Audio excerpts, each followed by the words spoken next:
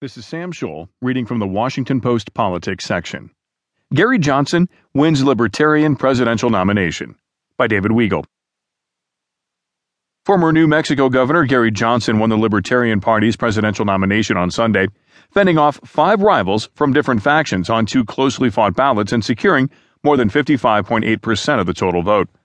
"I will work as hard as I can to represent everyone in this room," Johnson said after his victory. After this convention,